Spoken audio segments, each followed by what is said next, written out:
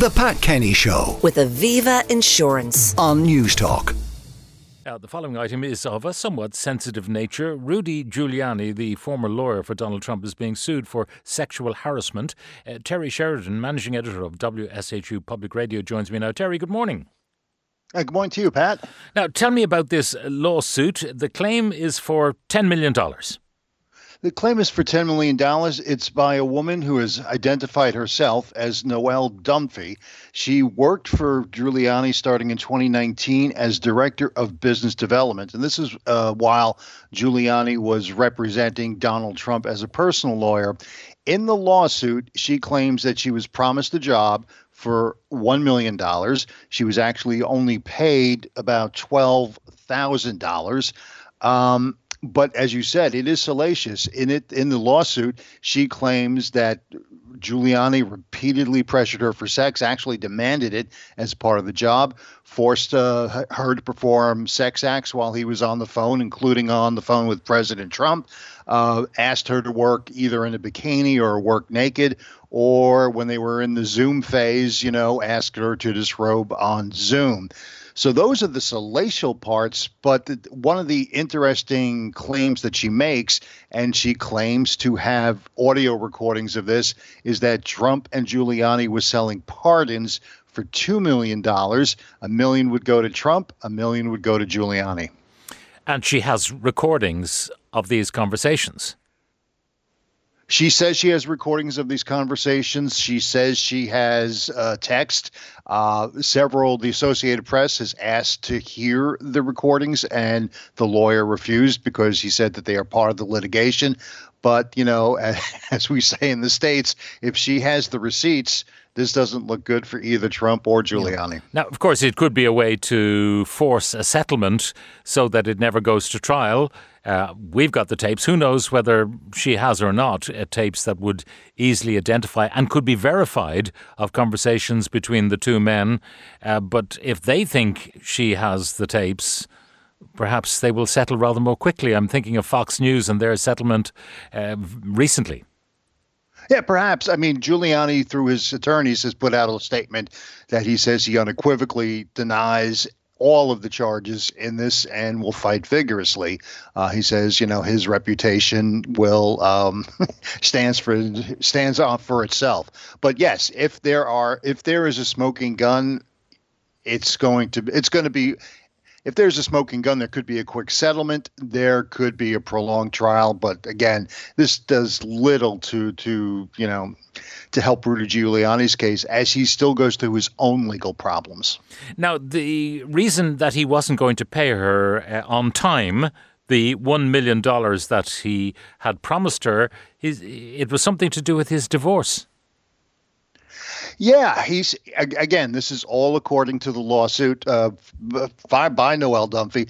He said, listen, I can't pay you right now because, I'm going through my divorce and I have to. He's implying that he has to hide assets. He has to do things on the down low. But he says once things have settled out, yes, I will pay you. She at several points had complained that, she was having a tough time making do. So he, again, paid her $12,000 to help her, with personal expenses and rent. But yeah, he was saying that he couldn't do anything until his divorce to Judith Nathan was final. And there was also the implication that, don't tell anyone that you're working for me.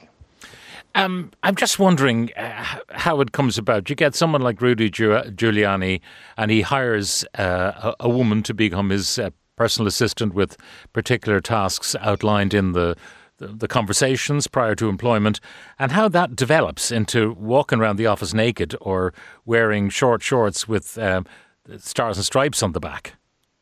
Yeah, I mean, again, how do you broach that subject with your employee? By the way, you've got to be naked on this job.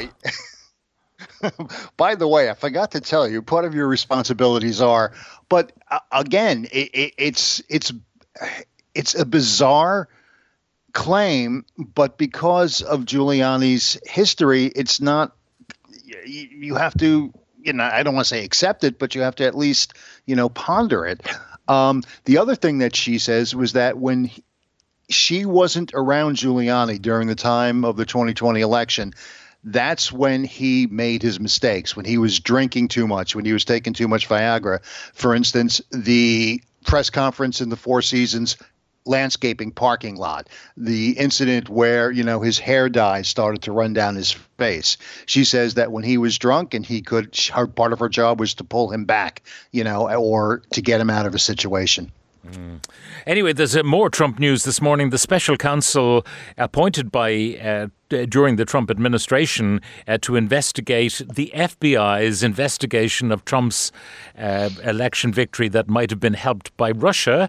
That final report has been produced by John Durham.